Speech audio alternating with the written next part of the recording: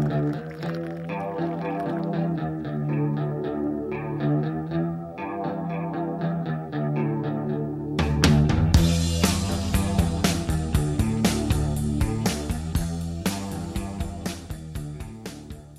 me hear you. Come.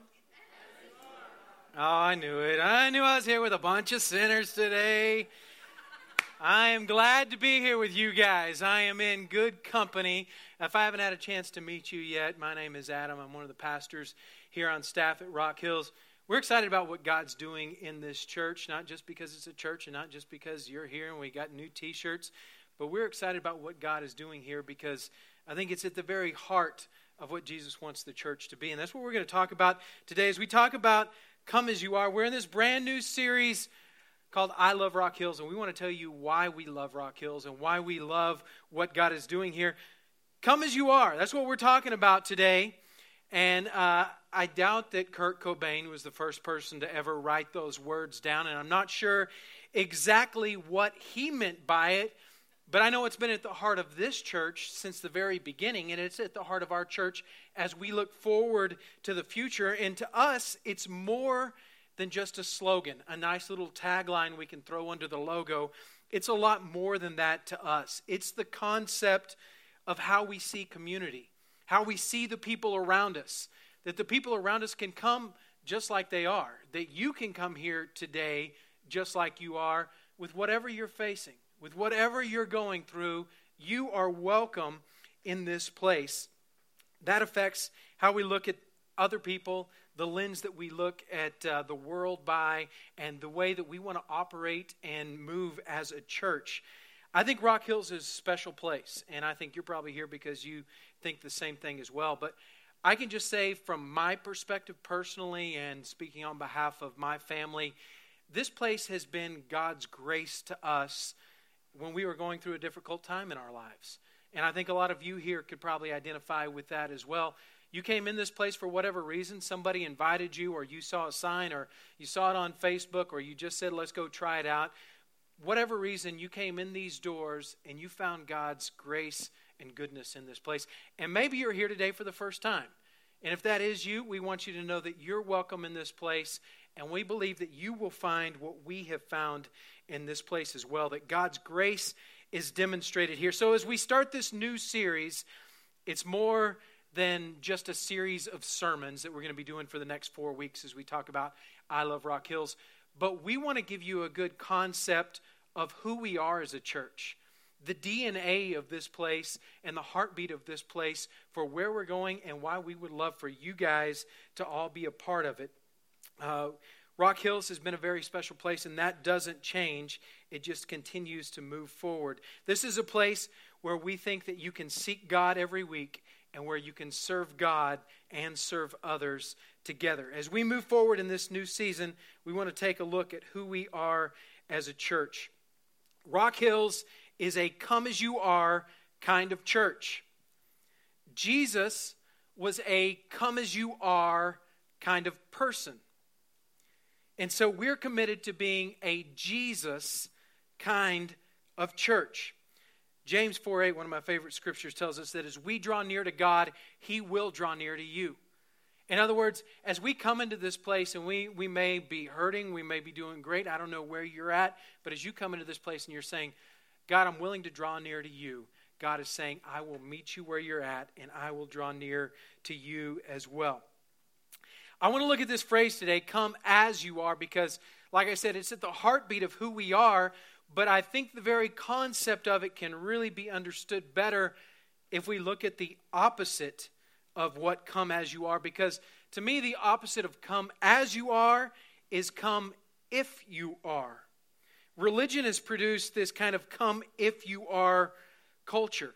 So help me out a little bit.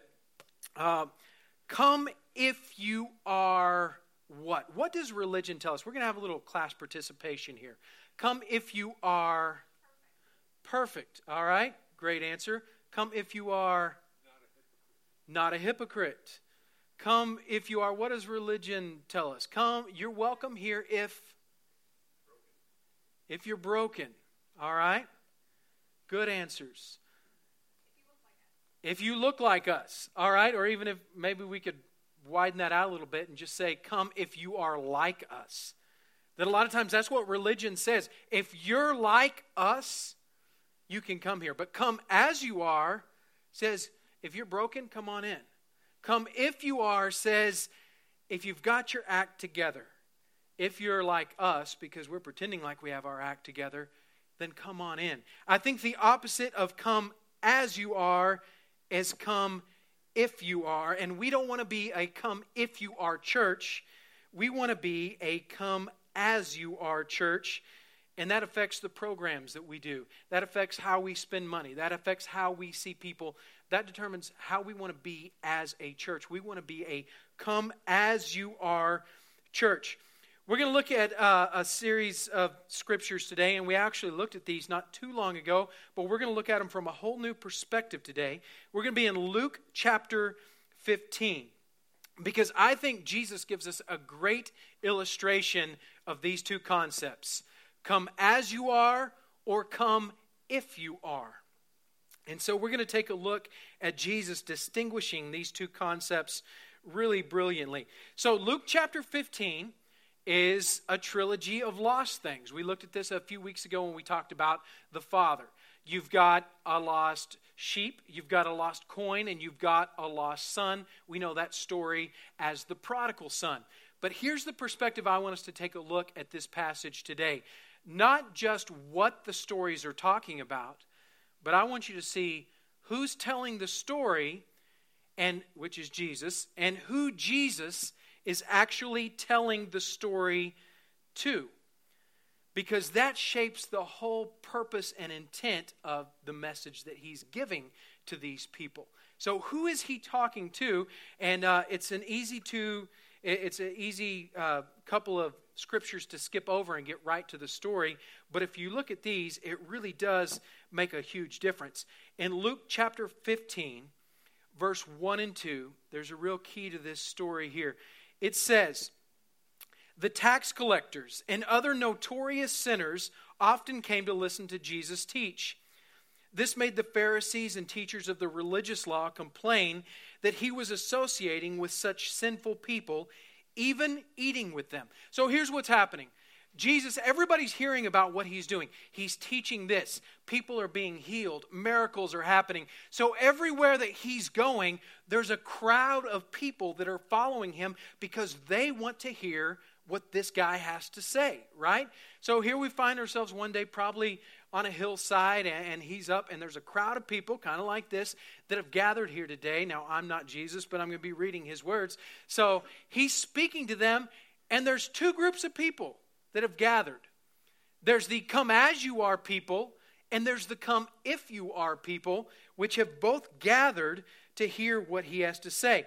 First of all, it tells us tax collectors and sinners have come to hear what Jesus has to say. Now, when you think of tax collectors, you may think of your local IRS agent or your guy that works down at H&R Block that helps you put together your tax and file them for returns and that sort of thing. That's not what we're talking about here. So just a real quick description. A tax collector was a Jewish person who worked for the Roman government. The Roman government ruled over the Jewish people, and they would collect taxes from them. But here's what the Roman government discovered. The Jewish people hate us because we're going in and just taking money from them. So they got real smart. They said, rather than us go in and take money from them, we'll just hire some of your own people who will basically sell their souls. We'll pay them. We'll tell them, you can take as much money as you want as long as you give the Roman government our cut. So there were certain people in the Jewish community who said, you know what? I would really like to be rich, and I can be as rich as I want to be. So they would go to the Roman government and say, I'll be a tax collector. And then that tax collector would go to his family, to his neighbors, to his friends, to his co-workers, whoever it may be, and say, pay me the money. And if you don't pay me the money, you're going to be sold into slavery, or you're going to be executed, or you're going to be jailed. And not only would they say, pay me what you owe the Roman government, but they might double it, and they would keep the rest for themselves. So, if that was your neighbor who was doing that to you, you wouldn't be real fond of that guy. tax collectors were absolutely despised by the Jewish community. They could only hang out with other tax collectors because nobody else wanted to be around them. And so no Jewish people wanted to be around tax collectors, and this group of people all of a sudden were following Jesus. Now it also says that sinners were there, and when I say sinners, I don't just mean, oh, I was driving 2 miles over the speed limit. Sorry. These sinners were viewed as a category of people.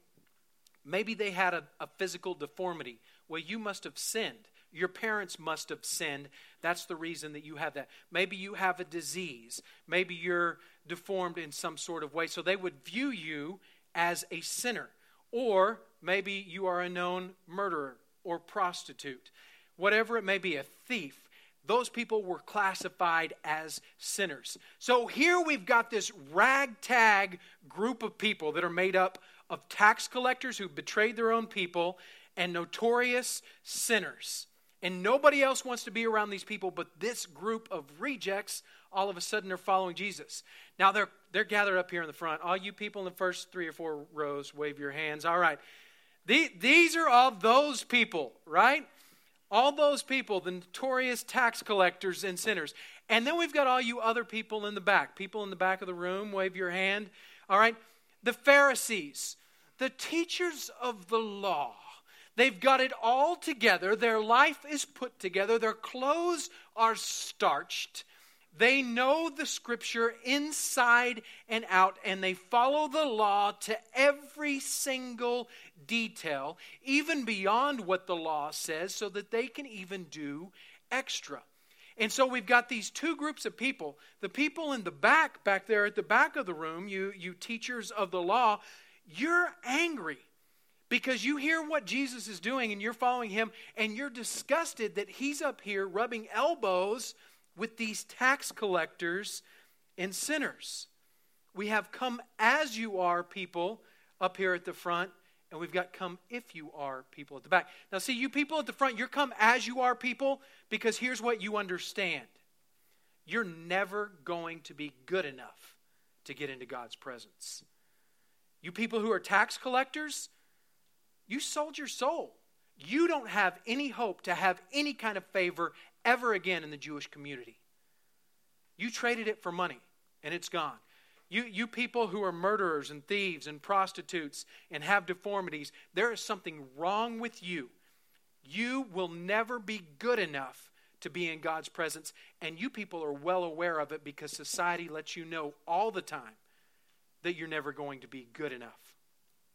And you people at the back, you are come if you are people. You have worked very hard, and you're good people. You've done the right things. You work hard to keep every detail of the law. You're good people, but you're also disgusted because how could this man who calls himself a godly man be associating with these come as you are people? So here we are in this trilogy, and Jesus starts out with these two short stories at first, and I'm just going to touch on them real quick. I encourage you to read Luke chapter 15 because I'm just going to hit the highlights today. But he talks about this story of the lost sheep, and he says, there's 100 sheep, and one of them has gotten lost, and the shepherd is going to go and find that lost sheep. Here's what he says in verse 7. In the same way, there is more joy in heaven over one sinner who repents and returns to God than 99 others who are righteous and haven't strayed away. Jesus is talking to two groups of people here at the same time. So he's telling these people, did you hear that? In the same way, there's more joy in heaven over one lost sinner who repents and returns to God. And all of a sudden, you people up here at the front, you come as you are, people are realizing, wait, you're saying even me, I could return to God? He goes on with the next story. It's a lost coin. It's a widow. She's only got a little bit of money. She's got 10 coins. And all of a sudden, she loses one of them. And it says basically she tears up the house to find that one coin. Here's what it says in verse 10. In the same way, I tell you, there is rejoicing in the presence of the angels over one sinner who repents. So all of a sudden, these come as you are people, these sinners are beginning to have hope. Jesus is saying that I can come just like I am. And that God not only allows me to come, but he rejoices when I come. And you people at the back, wrong, wrong, wrong. That can't be right, right? There's no way that these people can come into God's presence. So all of a sudden, there's a hope rising and there's an angst rising. And then Jesus is going to throw the knockout punch as he gets to the third story. As he's talking to these people who know they aren't good enough, and these people at the back who feel like they have earned God's favor and they deserve God's favor. So he gets to the prodigal son. Most of you are probably familiar with this story. If not, I encourage you to read it this week and see what the text says in full. But I'm just going to sum it up here for you. You've got a younger son and an older son and a father who are in the midst of this story. And keep in mind the context of everything. It's Jesus, and he's talking to this group of people. We've got notorious sinners, and we've got teachers of the law. So he's telling them this story. He tells them that there's a younger son. This younger son, he doesn't do what's right. He doesn't come to work on time. He's got holes in his jeans, and he probably bought them that way, right? He comes to the breakfast table with his hoodie on, and it's 99 degrees outside, and he's got his hoodie pulled up over his head, and you're trying to talk to him, but you can't even talk to him because he's got his headphones in, so you have to text him to even be able to talk to him, right? So he's coming, and here's this younger son who just doesn't quite fit the mold, and then you've got the older son. He works hard. He's got his clothes cleaned up, his shoes shined, and he is ready to go. He's seemingly perfect in every way, but at some point along the line, the younger son just has enough. And he says, I'm done with this, in probably very colorful language, right? He says, I don't want to work at your ranch anymore. I'm done with this, Dad. He sends his dad a text, I want my money and I want it now. Don't make me call Al Hasler and send him in here, right? He wants his money, he wants his inheritance, and he wants to take it and go.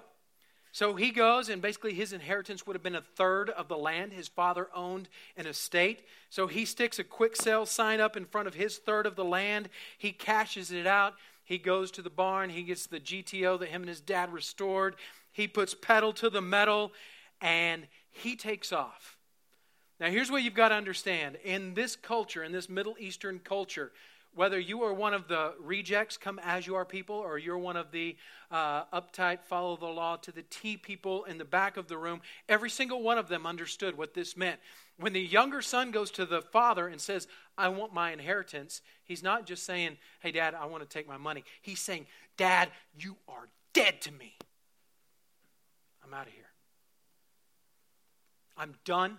I'm no longer your son. I'm taking my money and I'm going. And he disowned the family, which was of utmost importance in that culture. So this would have been a shocking moment in the story for every single person that heard it as he tells this story. So the younger son, right, he takes off in his GTO. It says he heads off to a distant land, which I'm sure was Mexico, right? He's taking off. He's going to hit every bar along the way that he can and just party it up as absolutely hard as he can. He's down there living in Mexico. All of a sudden, the housing bubble pops. Pop.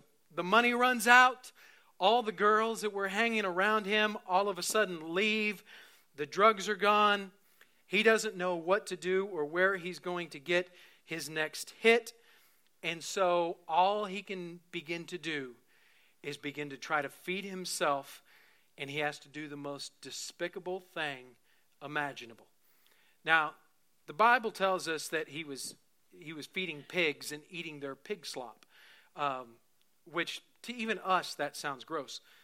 But all of the Jewish people probably threw up in their mouth a little bit when Jesus got to this part of the story, because Jewish people would have nothing to do with pigs and pork, right? I like bacon. You like bacon. We like bacon. But the Jewish people in this story, listening to this story, they would have had nothing to do with pigs. So not only was it disgusting that he was with the pigs, but he was eating after the pigs. So he's setting up this story that this son who was about as low as you could get, has even managed to find a lower level of disgust with the people. And then the Bible tells us that he comes to his senses.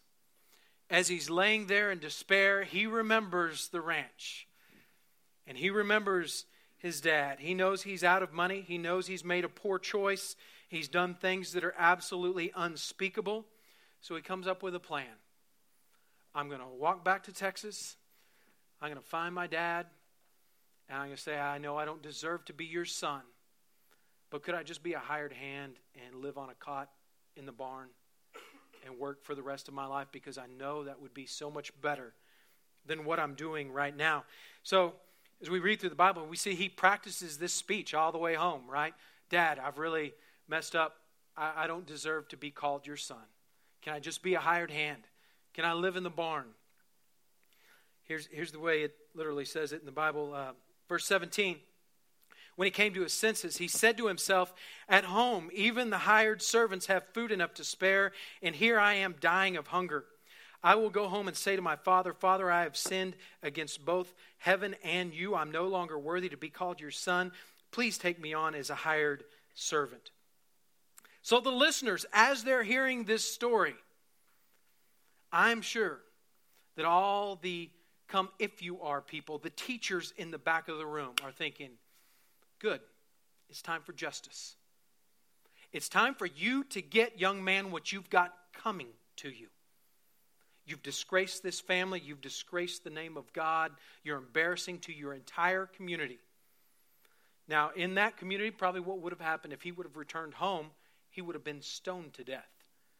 If not, he would have at least been extremely humiliated in front of the entire community. And all the teachers of the law are ready for him to pay the sentence for him breaking the law of the people. And so he's coming home. The listeners are ready for him to get what's coming to him. The come as you are people are thinking, oh my goodness, what's going to happen?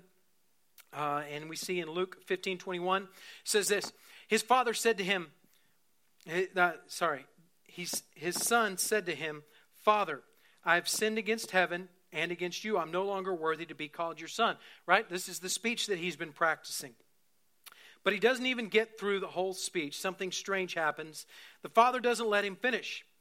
The father doesn't let him grovel or beg. The father doesn't say, I've been waiting for you to do this so that I could put you in my place. Do you know what you've cost this family? Do you know how you've humiliated us? Do you know what my reputation is now around town?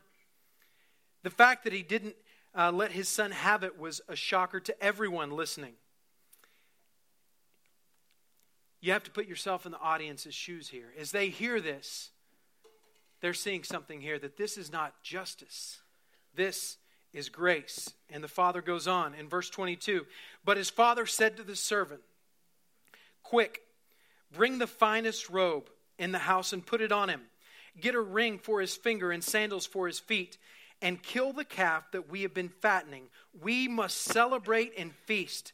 For this son of mine was dead, and now he is returned to life. He was lost, and now he is found. And so the party began. The father says, you don't have to pay a price because you are my son. You see, it's not based on if you are good enough. It's based on come as you are. And you are my creation and my son. I can just imagine the Pharisees, the teachers of the law at the back of the room. Just, wait. That's not right. It's not fair. Not only has the father welcomed this son back, but now he's giving him his ring. He's giving him his robe. He's giving him his sandals. He is giving him full authority that the Father has. Everything that was gone is now being restored. Everything that he was created to be, even though he was dead, he is alive again and now has been given back to him. And there's a great sense of injustice with all the come if you are people, saying it's not fair. I've done all of this right. How can he be welcomed back? And Jesus could have just stopped the story there. It would have been a great story. But he continues. He continues and adds on to this great story and tells us about the other brother. Because there's this older son, right? Remember? He's moral. He's got a good work ethic. We like him. I mean, this is a guy that we would like. But the teachers of the law that come, if you are people, certainly like this guy. He's like us. We can identify with him. That's our guy. He represented them, and that's exactly what Jesus meant to do. He meant this older brother represents you. Luke 15:25. Meanwhile, the older son was in the field. When he came near the house, he heard music and dancing. So he called one of the servants and asked him what was going on. Your brother has come, he replied, and your father has killed the fattened calf because he has come back safe and sound. So the older brother, he's out in the field. He's working hard. And he begins to walk home one day. And as he walks home, it's like, what is that noise? Do you hear that? And all of a sudden, he hears dancing. I don't know how good the dancing has to be for you to be able to hear it across a pasture, right? That is a party, right? I mean, how good would that? I mean, that would have to be like 2 hops this time, you know? Right foot, let's stomp. Uh-oh. Left foot, let's stomp. He's Freeze. walking across the field, Everybody clap and your all of a sudden hands. he hears, right? I mean, there is an epic out, y'all. party going Can you do it? on down at the Can you go ranch down house. All the way And to so the floor. older brother is going, what in the world is happening? And he gets back not only to find out that there is an epic party going on, but that this brother of his who disowned the family has now been given sonship, has been given the authority of the father, and the father has gone and killed the prize calf. And when you killed the calf, you wouldn't have had any leftovers, which meant you would have invited the entire community. The whole community has showed up because the younger brother is back home, and there's a raging party going on. Luke 15:28 says, the older brother, as he comes home, he becomes angry and refused to go. What it should have said is that the older brother came home and he says, Father, what's going on? And the father says, your younger brothers come home, come in and celebrate with us. And the older brother would have gone in and embraced the younger brother and said, welcome back to the family. We're so glad to have you back. Your past is forgotten. You are alive again. But that's not what the older brother does. It says, so the father went out and pleaded with him. There's something about this father here that's amazing. Here's what I want you to see.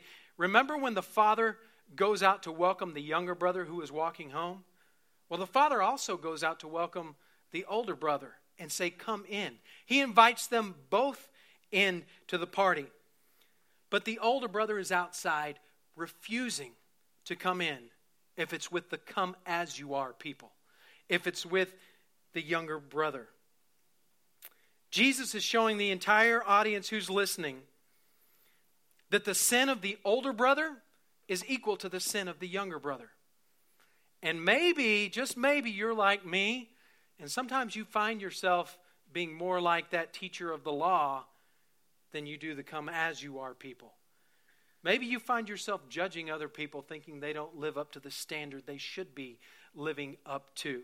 I know I can find myself there. Jesus is showing us through this story that the sin of the older brother is equal to the sin of the younger brother. How does the father treat him? He extends the same grace that he extended to the younger brother. I can just imagine the teachers of the law thinking, we don't need your grace. We're not messing up. We've done everything right. We've kept the law.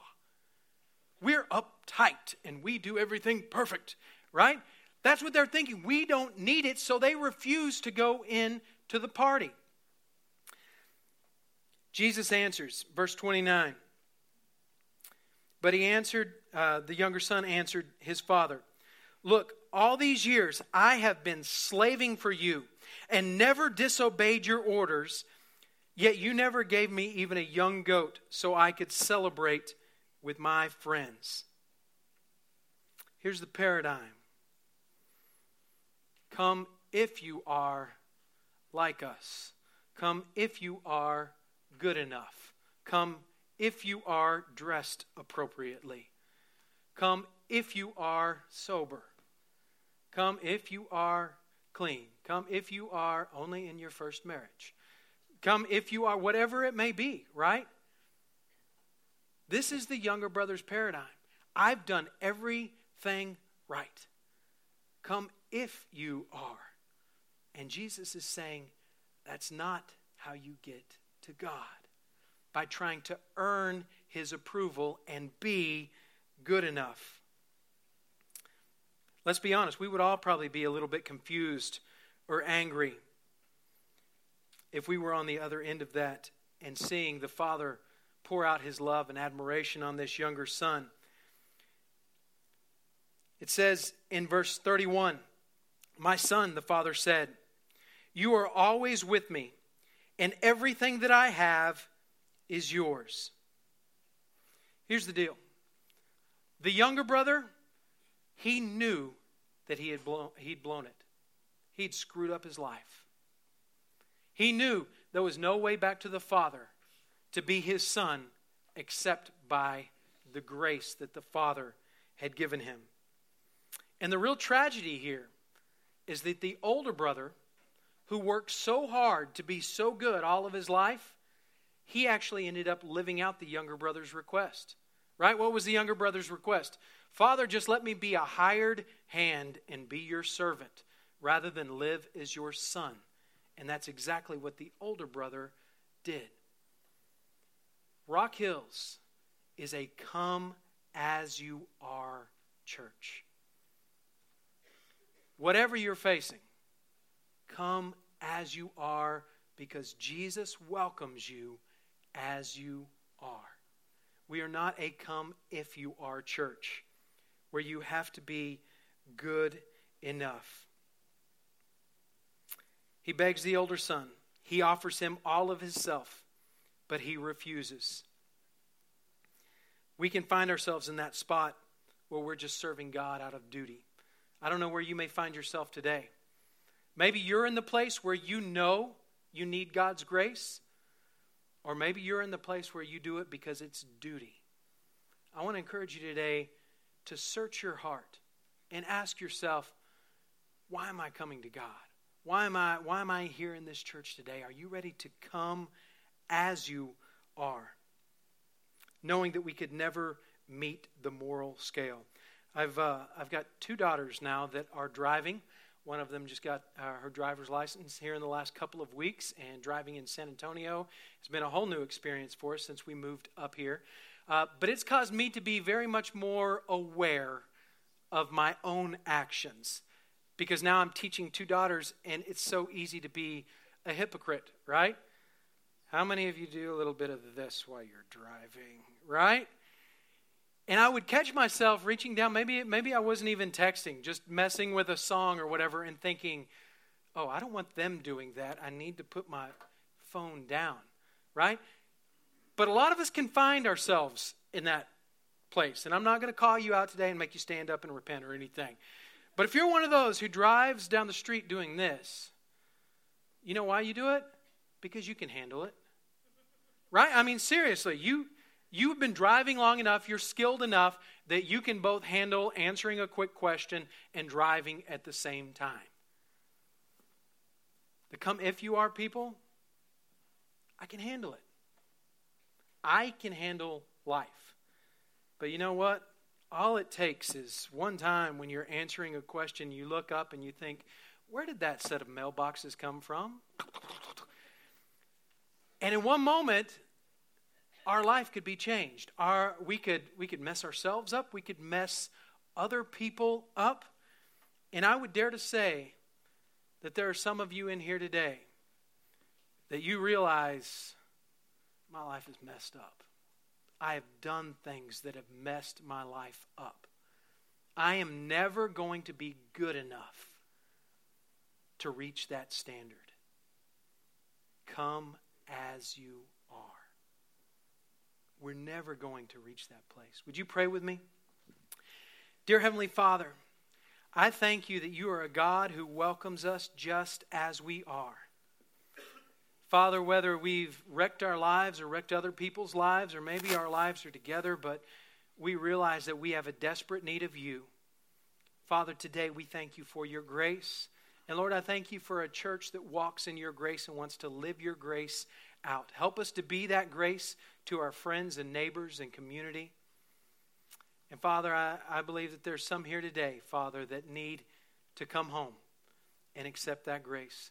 If you're here today and you know that you need to come as you are and you need to accept the Father's love in your life, I want you to take a moment just to ask Him. In your heart, in your own words, it doesn't have to be fancy. Just ask Him to be the Lord of your life, or ask Him to welcome you back home. And if you prayed that today, we would love to pray with you as well after the service. But dear Heavenly Father, we thank you that you welcome us just as we are. Thank you guys for being here today.